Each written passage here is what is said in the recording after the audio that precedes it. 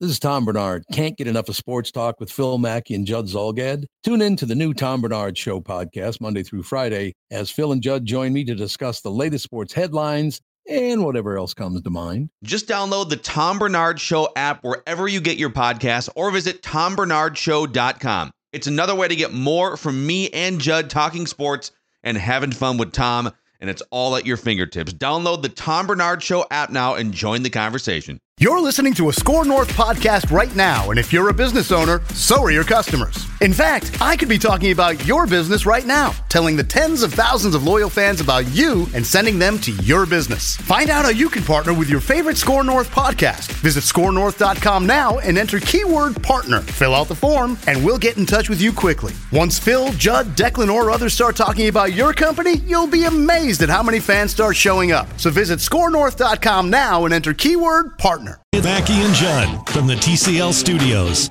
TCL, America's fastest growing TV brand.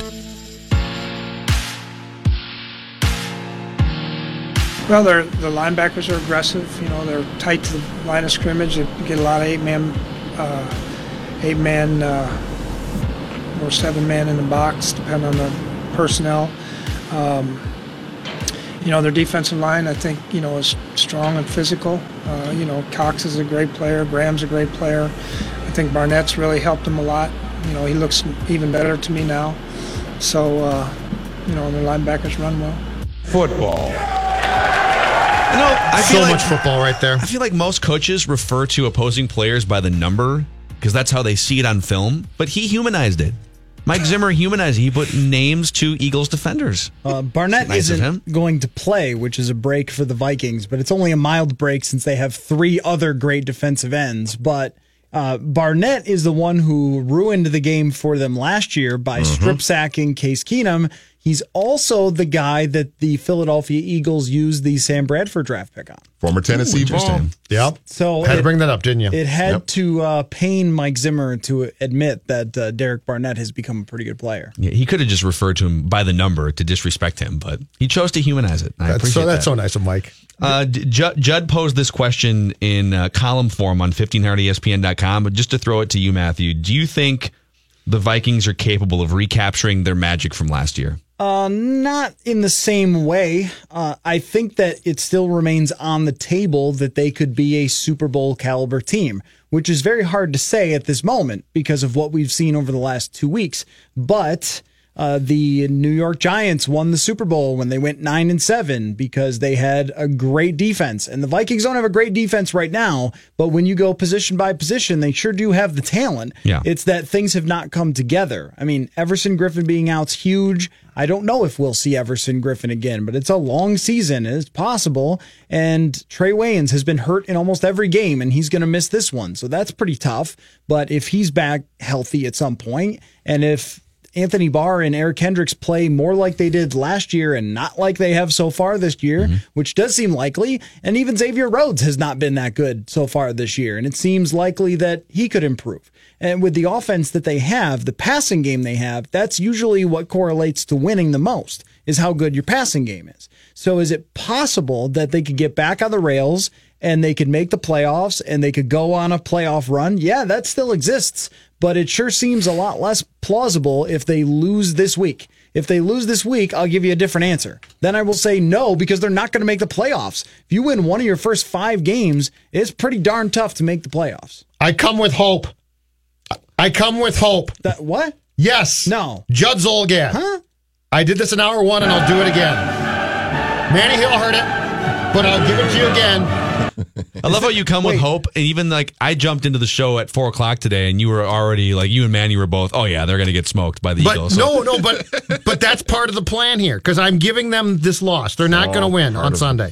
It's all part of the plan. So your hope involves them still losing on Sunday, or is this hope for Sunday? My hope comes when they come back from Philadelphia 1-3-1. So I think they're going to lose this game. Okay. The next 4 games, and I'm going to eliminate, for the sake of this conversation, the Buffalo game and say it was just a weird blip. It was just a terrible performance, a terrible day, but it's not indicative of this team. Your next 4 games before the bye. Not at all the type of game that could totally come back to bite you at the end of December. Damn it, I'm coming with hope. Okay, all right. Your next 4. This is weird. I don't know Your how to next feel. 4 games after Philadelphia, gentlemen. This is a little creepy. It's not like I'm driving an ice cream truck around. That's Judd's tagline. A little creepy. Your next 4 games. Arizona, 0-4 at home. At the Jets, 1-3. Certainly not great. Now, you do get the Saints on a Sunday night after that, so that's a tough one. But then before the bye, November 4th, another home game. So 3 or 4 at home. You get the Lions, who I don't like, at 1-3 right now. So that's 4-4-1 if you lose to the Saints. Yes, exactly. So the hope is, can you win 3 or 4? If you lose on Sunday, can you then win 3 or 4 so you at least go into the bye with playoff hopes? Yeah. Wild card more likely. Also, I think the ship has sailed. Vikings pun there.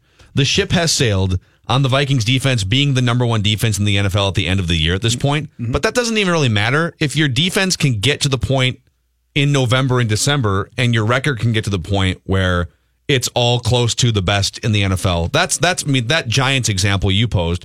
The Giants against the Patriots, when they prevented the Patriots from going undefeated 19-0, that was the best defense in the NFL on that day and for that last 6 weeks. Mm-hmm. But it wasn't in September, and it certainly wasn't when the Vikings were scoring 40 points on them in like early November of 2007. So when they talk about that as the reason to still be positive, I don't completely dismiss it. But, okay, yeah, the next quarter of the season is manageable, but also you lost to Buffalo, so I can't really believe in you for anything. I mean, yeah, you should smoke Arizona, but Arizona's got a different quarterback now than they did for a couple of those losses. You know what? He's good.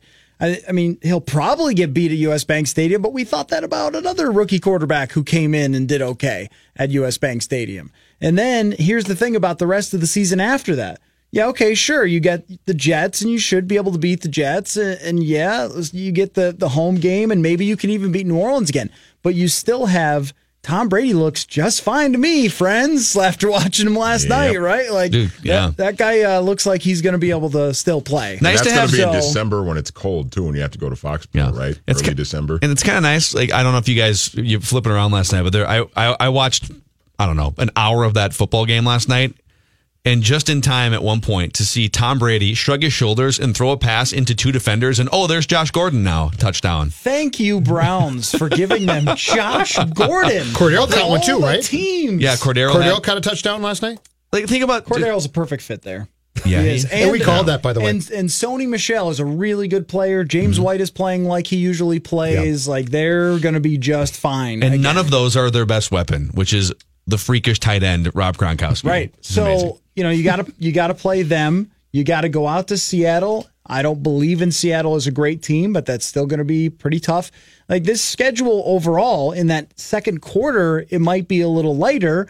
But then again, when you go down the stretch, you've still got a bunch of games that are going to be really tough against tough quarterbacks. And the other thing is, too, the best defense in the league looks like it's Chicago. You still got them twice. Ugh. Aaron Rodgers is going to come in here again. And, Green Bay is still Green Bay with Aaron Rodgers. So, it's if you can't split against the Eagles and Rams, if you're having bad losses like the Bills, I mean, it's going to be very, very difficult to believe in you as a legitimate contender if they don't come away with a win here. But if they do, and this is just how much this game swings everything. Yeah. If they do, then I'm right on board with you, Judd. You blow off 2 wins against those horrible teams. Even if you lose against New Orleans, you feel like you're right back on this thing again. I'm deflated now. And the NFC... Okay, Tom Brady's football. The NFC is not as tough as we thought it was going to be. Mm-hmm. Because of Jimmy Garoppolo's injury and a couple of other things. Atlanta's defense can't stop anybody. New Orleans' defense isn't as good as it was last year.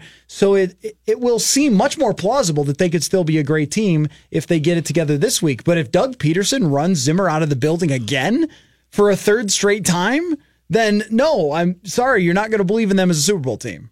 That Buffalo game is going to linger and linger and linger in everybody's minds until they win a game that they're not supposed to.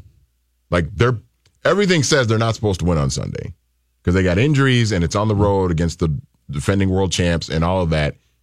You have to, because you laid an egg at home against Buffalo, and Matthew, you and I, we talked about this on the Purple Pod last night. You got to make up for that. You got to now, because you lost a game that you were not supposed to lose, you got to go win a game that you weren't supposed to win now in order to make up for that. And even then, it might not be enough. And the Rams one would have been a heck of a win if they could have pulled that out. That would have been the one where you're like, okay, nothing's wrong. We're all good. It was just a blip. It was a weird day. We had to deal with the Everson Griffin thing the night before, and everybody was shaken by that. And weird stuff happens in sports ball. But losing to the Rams and giving up 465 yards. And now, so with the Eagles game, though, I could go either way on it. I think that they can win this game. Carson Wentz, from what I watched, the Tennessee tape, does not look like Carson Wentz from 2 years ago. I think it takes at least a half a season to get up to full speed. He's still a good player, but I mean, what he was doing last year was making plays all over the place, doing special things that he hasn't done yet so far. So there's that. They have some injuries too in the secondary. They have at least one corner, Jalen Mills, who is just bad. This is as bad as the Eagles are going to be all year. Right now is as bad as the Eagles are going to be. Like, I wouldn't want Carson Wentz in 2 months when he's got his football legs underneath him, as the football people would say. Other thing is their offensive line has not looked the same as it did last year in the NFC Championship, because I thought early in the game Zimmer blitzed and he got some pressure on Nick Foles here or there. Foles actually turned into Joe Montana for a little bit of that game. But then as the game went on, the offensive line was so good and so dominant that they were able to run the ball when they wanted. They were able to give Foles time to throw it down the field and create big plays.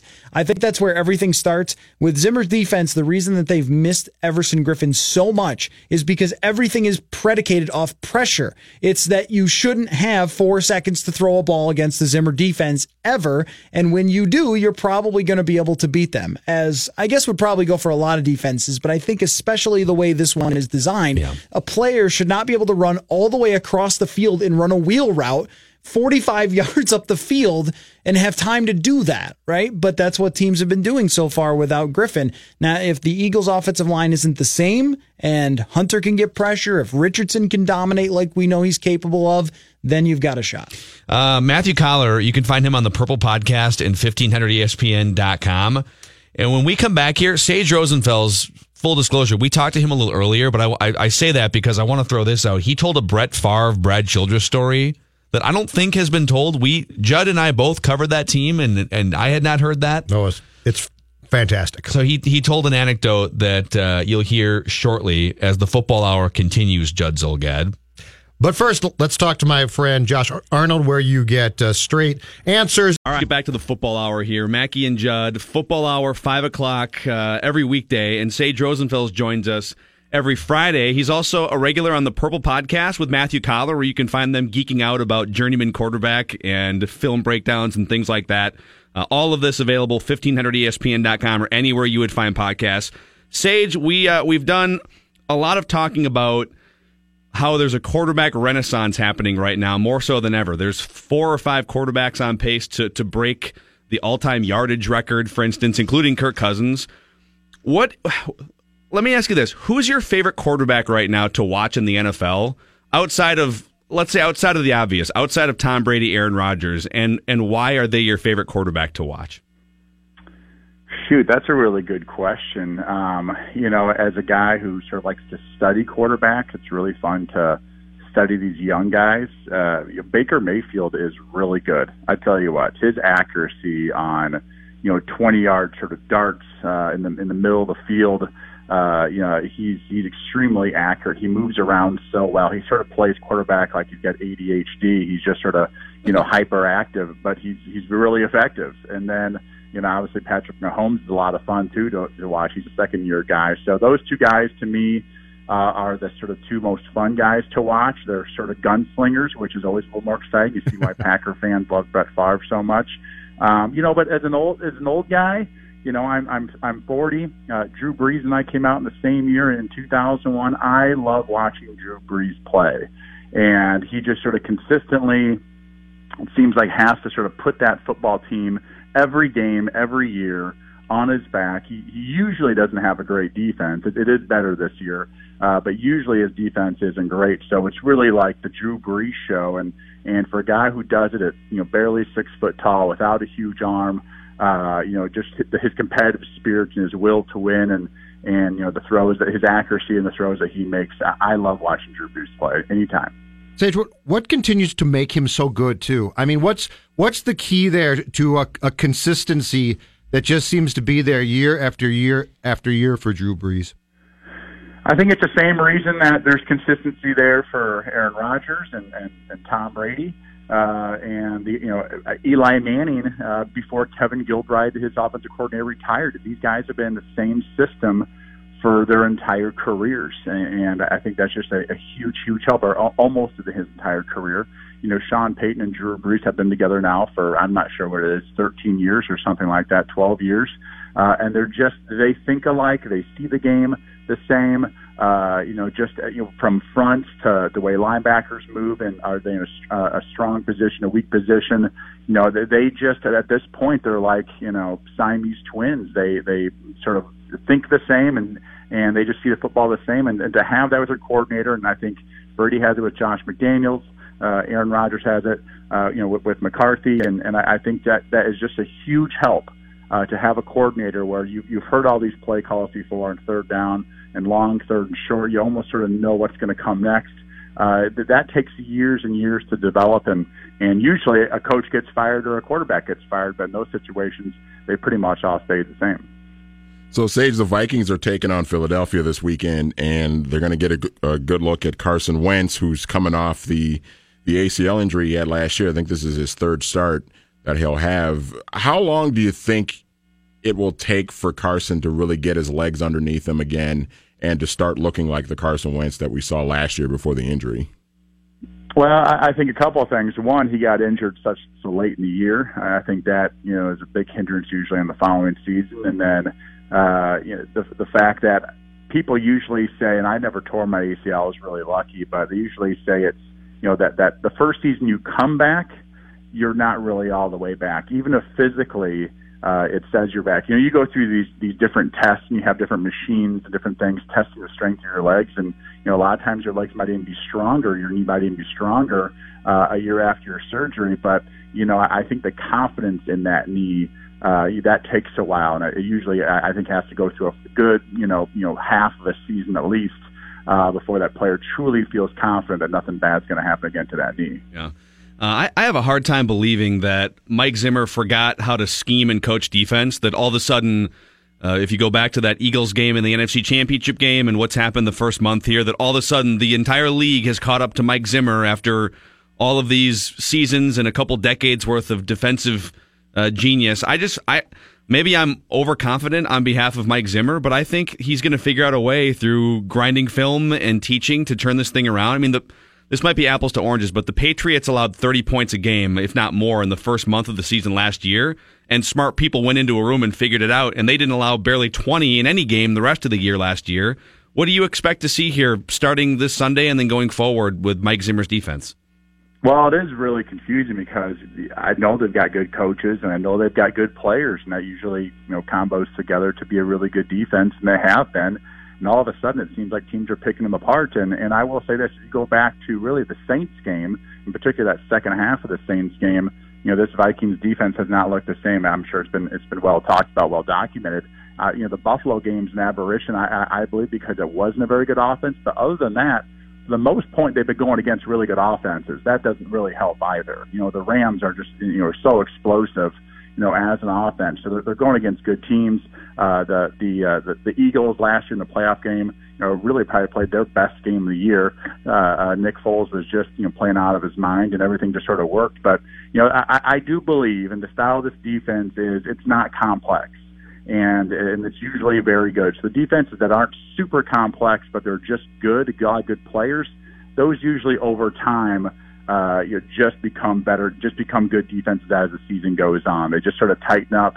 I think they can get helped, by the way, with their offense. If their offense would run the football a little bit more and try to possess the ball more, I think it would help their defense staying off the field. So, I think right now there's a combination of things going on. One of them being they're playing against really, really good offenses. And two, I just think they're on the field too much. So, Sage, when it comes to the run game, what's the concern like, too? Because on one hand, they're last in the league in rushing, but they also, through 4 games now, have, I believe, 73 rushing attempts. So if you're the Vikings, are you concerned about the run game, or are you feeling internally like you haven't even really been able to use it consistently yet, and so there's not a genuine concern there about how it can do if you get enough carries in a game? Well, I think they won that they can hand the ball off more. They can, when it's sort of like, hey, should we throw it or run it? They can choose to run it a little bit more than they have been so far. I think one big thing is they've been behind, in particular that Packers game. And last week, you're behind by 10 points and you're getting the third quarter, fourth quarter. It's hard to, stick to those runs. You're impatient. That clock is moving down. You want to, run as many plays as possible, and that's usually throwing the football. So, if they can get ahead, which is what they did last year, that was really the key to their season last year. They were ahead by 16 points in 10 games last year. That's an incredible stat. They have not had that, this season. So when you're ahead, as we all know, you run the ball a lot in the fourth quarter, and they were really successful running the ball in the fourth quarter. And I think Rick Spielman and Mike Zimmer sort of designed this offensive line to be an offensive line that really runs the football well, guys that can come off the ball and get some push. And so, hopefully they can get that thing going, or else it's going to be a long season. And Kirk Cousins may not make it through a season if he has to throw the ball 45 or 50 times a game, as he has been. I wonder about that too, Sage, because last week against the Rams, and obviously they fell behind, and that made things difficult. So it kind of took the running game out of the equation. But I wonder if there's a way, if the running game isn't working, if Dalvin Cook, who we know is dealing with the hamstring thing right now, if he's only going to get 2 yards a carry for you, is there other ways to get him the ball, like with the screen game, or just getting him out in the flat and trying to utilize him that way to where it can make up for the lack of a real strong running attack right now? Yeah, I mean, if you look at the Vikings from 2 years ago, and 2016, they couldn't run the football, and they couldn't pass protect great. So what they do, a lot of quick wide receiver screens, a lot of three-step drops, the jet sweeps, just, sort of anything to keep the defense off balance, but, they couldn't run the football as well. So there's other ways to do it, and you like to think that John DeFilippo is a creative enough mind, in particular coming from what I believe Doug Pearson's a very creative mind. You got to think he can find other ways to move the football. And, you can't do that if you can't run the ball. But preferably, I think this Vikings offense, in particular that offensive line, I think they'd love to run the football 30, 35 times a game. Hey, before we say bye, you got to tell our audience about the late night tailgate that you're going to be on. It's part sports, part comedy, and you're basically touring the country for the next couple weeks. Yeah, for the next 2 weeks, we have I believe 10 dates. We start in Irving, Texas, then we go to Atlanta, sort of work our way around the Southeast Conference area a little bit, then up into Big Ten country in Ohio and Michigan and Chicago. And I basically go on stage with two stand-up comedians who both love sports. Steve Razanisi, who is on the TV show The League. It was an FX show about fantasy football. Yeah. And a girl named Sarah Tiana, who she's a comedian too. I think she has a lot of roasts. So I think that's like her sort of specialty. So this is going to be a really interesting experience for them. For me in particular, never done anything like this. Never been on the road for 2 weeks, unless it was some strange training camp. Basically, this is probably the longest I've been away from my house since my training camp days, when you're usually gone for about 3 to 4 weeks. And so it should be an interesting experience. I have no idea why they picked me. Other than they asked me to do it. They told me how much I was going to get paid, and I decided to say yes. So actually, if they push you in the direction of stand-up comedy and they put you on the spot, you could tell the story about the season you narrowly missed, the 2010 Viking season. That would be a good stand-up routine. Listen, there's a lot of funny stories from my career with. Listen, I played for Steve Spurrier and went to Japan. You don't think there was a funny story there on that trip? I mean, there's probably a dozen of them. So I as a journeyman quarterback, which is sort of my little shtick here. I do have some fun stories. Got to play with some great coaches and great teammates, and of course, each one of those guys has a couple of funny stories that goes with it. So, hopefully, I'll be able to share some of that stuff on this tour. Best one from 2009. What's your best single story from that year, Sage? Oh, there's too many of them, sure, but I think there's this one that I think the listeners will appreciate. If you recall that, have I told the story about the Carolina game in 2009 when Favre was getting beat up and he was going to get taken out? All right, I don't think so. No. Favre was getting beat up in this game. We're up 7-6 at halftime, and Childress walks over to. It was like third quarter, and Childress walks over to Tavares Jackson and I, as we're standing on the sidelines. He said, "Hey, Tavares, you guys, be ready to go in. I might pull Favre here." And he walks away, and Tavares looks at me and he goes, "I don't want any of this." Yeah.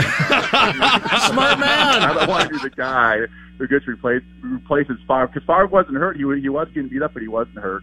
And of course, at the end of that game, and that's Julius Peppers had a monster game that night. We lost, and at the end of that game, I was back in the locker room, and in that locker room, the quarterbacks were sort of in this corner, if you guys probably recall.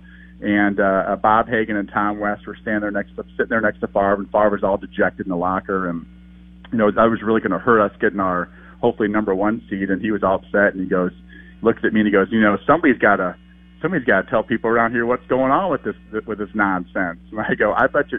He goes, I should go up in that press conference and say something. And I go, I bet you $20 you don't say anything. And sure enough, Favre went right in there and told people that Childress was going to bench him, and Childress was pissed. So I asked the question, Sage. Yeah, of course. I asked the question. He said he was going to bench me. It was the only time in my life I cut Brett off, and I said, Brett, it's late. I'm on deadline. Did you just say you're about to be benched? He goes, yeah. You guys are up 7-6, and your left tackle's getting beat, so you're going to get benched. This makes a lot of sense. Yep. And having the year of his life, by the way. Yep. Great stuff. All right, we're gonna dig more into those stories sometime here in the next week or two. But Sage, have fun on the road. We'll talk next week, man. Yeah. All right, guys. All right, Sage Rosenfels, Mackey and Judd, the football. Mackey and Judd now continue. Well, here we are again. Yes. On 1500 ESPN.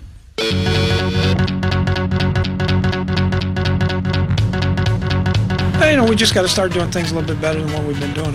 I obviously addressed some things with the team, last couple of days, and so, we got some points of emphasis that we got to continue to get better at. Football. All right, a couple things to get to here as the football hour continues with Matthew Collar. And if you missed Sage Rosenfels, he was great. He told a Brett Favre story that hadn't been told. I didn't know that to our one. knowledge. So you can find that on demand. But I saw this story and immediately Matthew Collar in a silk robe with smooth jazz with dimly lit lights in his living room came to mind. You said I was creepy? ESPN. That's more creepy. Let's just think about what you just said there. Like, I was thinking of you in a silk robe. I'm really, really smooth jazz. Where's HR? They still here right now? That was a little weird. Is it smooth jazz though, Collar? No, I tend to think it would be like Tupac or it's when I write football, I am usually turning up some sort of classic hip hop is what's going on there. Trying to find. You're listening to like Hit 'Em Up or something, aren't you? You're lucky I can't find George. You're lucky I can't find Careless Whisper by Will right now. We're all lucky. Was it? Let me ask you this, Collar. Last week when the Vikings were in Los Angeles, were you playing California Love? Let me tell you, fellas. The Coliseum had the best music I have ever heard.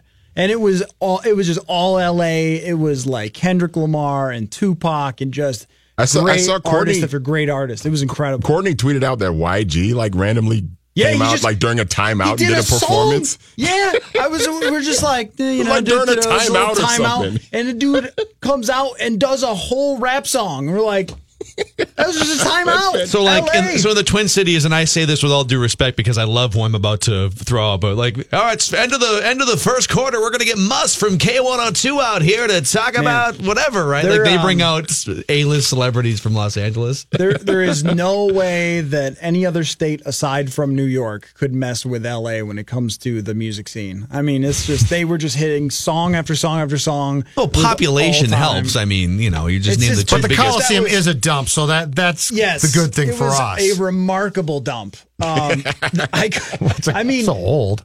I was like, okay, so which way to the press box? It's security. They're like, oh, go through aisle 6 there. So I got to aisle 6, and it was just destruction. Like, it wasn't construction, it was destruction. It was just a mess. I was like, garbage I can't. Fires. If I walk through that, I'm going to get, like, mauled by metal and die. So I'm not going to do that. So I'm like walking all over the place. And then they're like, oh, no, it's not that media trailer. It's the other media trailer. And then we had 2 porta potties. There's a media trailer? They were trailers. They're not a press box. It was trailers that are just sort of like jammed in the stands. What? So the press box is just gone, the old press box? I mean, at least for what we were using, yeah. And then there was just porta potties. Like just 2 porta potties outside of our trailer.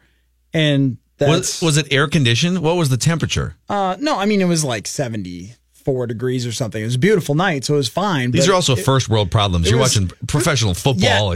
I'm not complaining about it, but it was just like, L.A., everybody. I love the porta potty thing. Sounds really bad. So it was. I don't like that. It was funny because, like, on the field, like the production that they had, and you've got this guy doing the hip hop song for 2 minutes during a timeout. The music they're playing is spectacular. Their mascot's great. Like, and we get underwater cam at Target Field. Hey, it's sponsored by Pentair, you know. And we get that weird Target race where, like, they put the Target heads on little kids and they elbow each other. Every LA sporting event I've ever been to has amazing, like, in-game stuff. So I've they been to, should, like, for God's sakes. and Clippers. It's You know what they should do? lived They should do like 2-minute live enactments of reality shows. They should put like Vanderpump Rules out there at the 50-yard line for some 2 minutes of drama during a commercial break.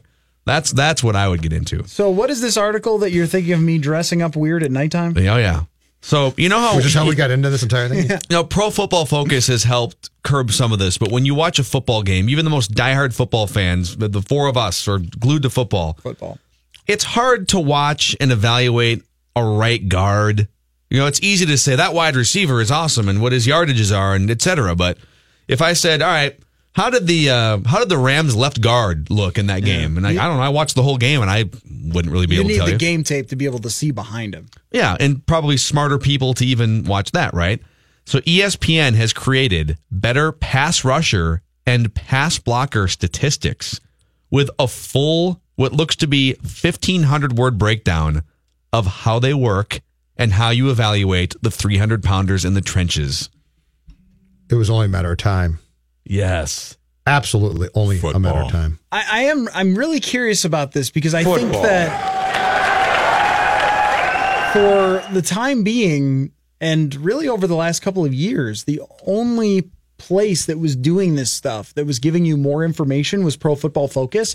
And Football Outsiders gave you some. Like, Football Outsiders could tell you how much success you had running to the left side. But that doesn't really tell you a lot. That would tell you a little. Like, if you're running a lot to the left side, your left tackle and left guard are probably doing pretty well. But that's just a guess. So then PFF comes along and has former players and stuff, former coaches grading every play from games. And that is a great, great resource. And now they're trying to use these next-gen things to take it to the next level. The only thing about the next-gen stuff is some of it trying to actually say what it means. I've always thought that having bad stats is way worse than having no stats. Like, you have probably a sense for how Tom Compton has played this year, no? Right. You all have a good idea. So if someone came along with a next-gen stat that said, well, actually, he's only being beaten this many of times or whatever, you'd be like, no, I'm sorry, man. No. And PFF has had that problem before as well, correct? Well, PFF has a context. I shouldn't say issue, but you have to, before you look at the grades, you have to know what they mean.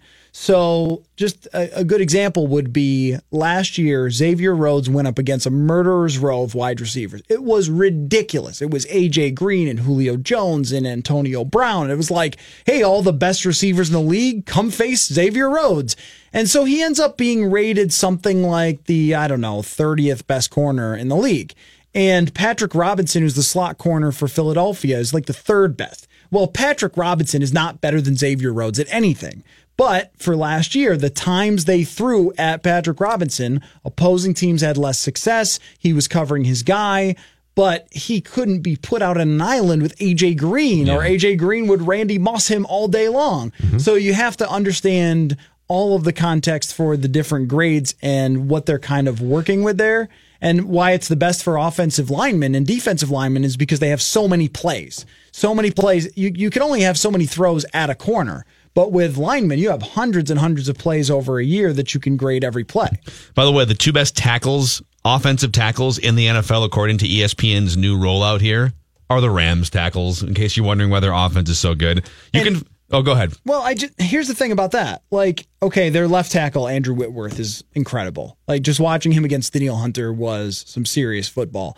But They also run play action on almost 40% of their plays, and they run fake jet sweeps and things like that. They protect them. They do all this clever stuff to find ways to protect their offensive linemen, and their offensive line is good. And when you look on tape, you see Whitworth dominating. The right guard they have is really good, but like John Sullivan is in there, and he's not like great anymore or anything. And I don't think that their right tackle is super dominant, but they find all the ways in the world to make sure that they're protecting their quarterback and to mitigate the pass rush of the Minnesota Vikings like they did.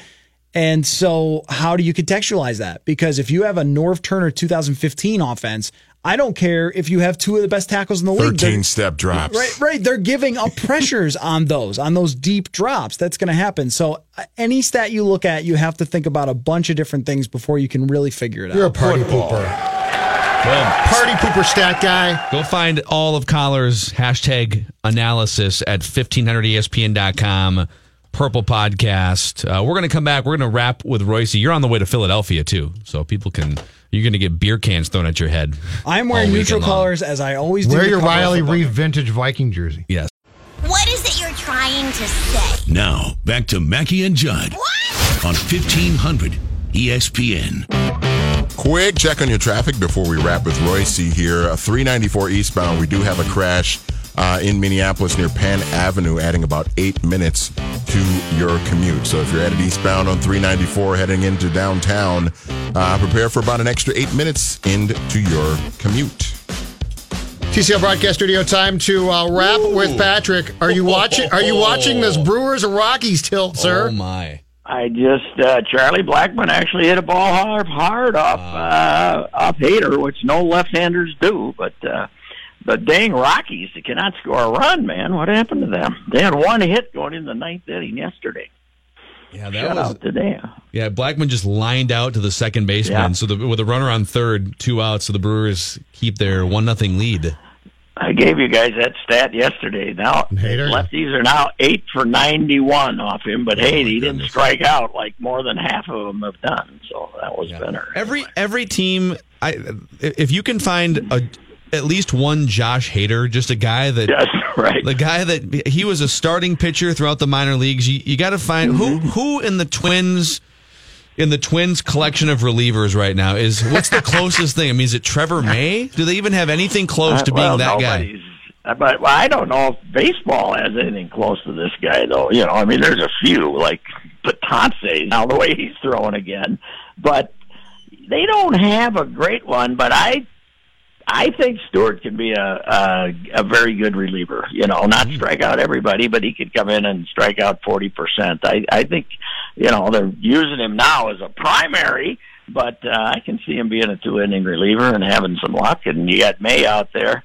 May, I think, has the temperament to be a closer, don't you? He has the temperament for it. He's got the confidence in himself. The one thing about him is I've thought of him as a starter because he's a 4-pitch pitcher, and the changeup kind of loses its effectiveness as a closer. But if I was sitting around making plans right now, he'd be my closer, and Cole Stewart would be in the bullpen, and Taylor Rogers would be in the bullpen, and beyond that, I don't know what the heck I'd be doing. But those would be the 3 guys I'd put some faith in, I think.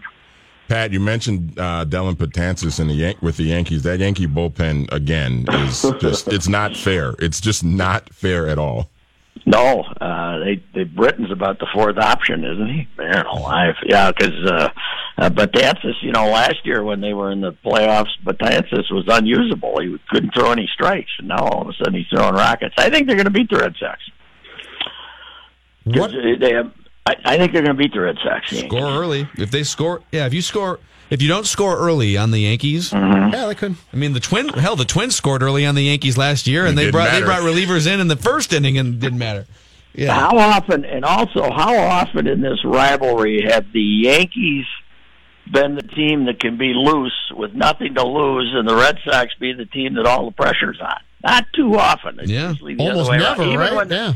Even when the Red Sox have finished ahead of them, they have never won 108 games, and had anything less than winning it all becomes a disappointment. Well, this will be the first time I think that the Red Sox will have home field advantage against them in a series, right? Because it's always been the Yankees have always had the home field advantage against the Red Sox. Probably the times they play. When's the last time they played? I can't remember. It was 04 in the playoffs. 04. Yeah. Really? Yeah. Yep. Yeah. Wow.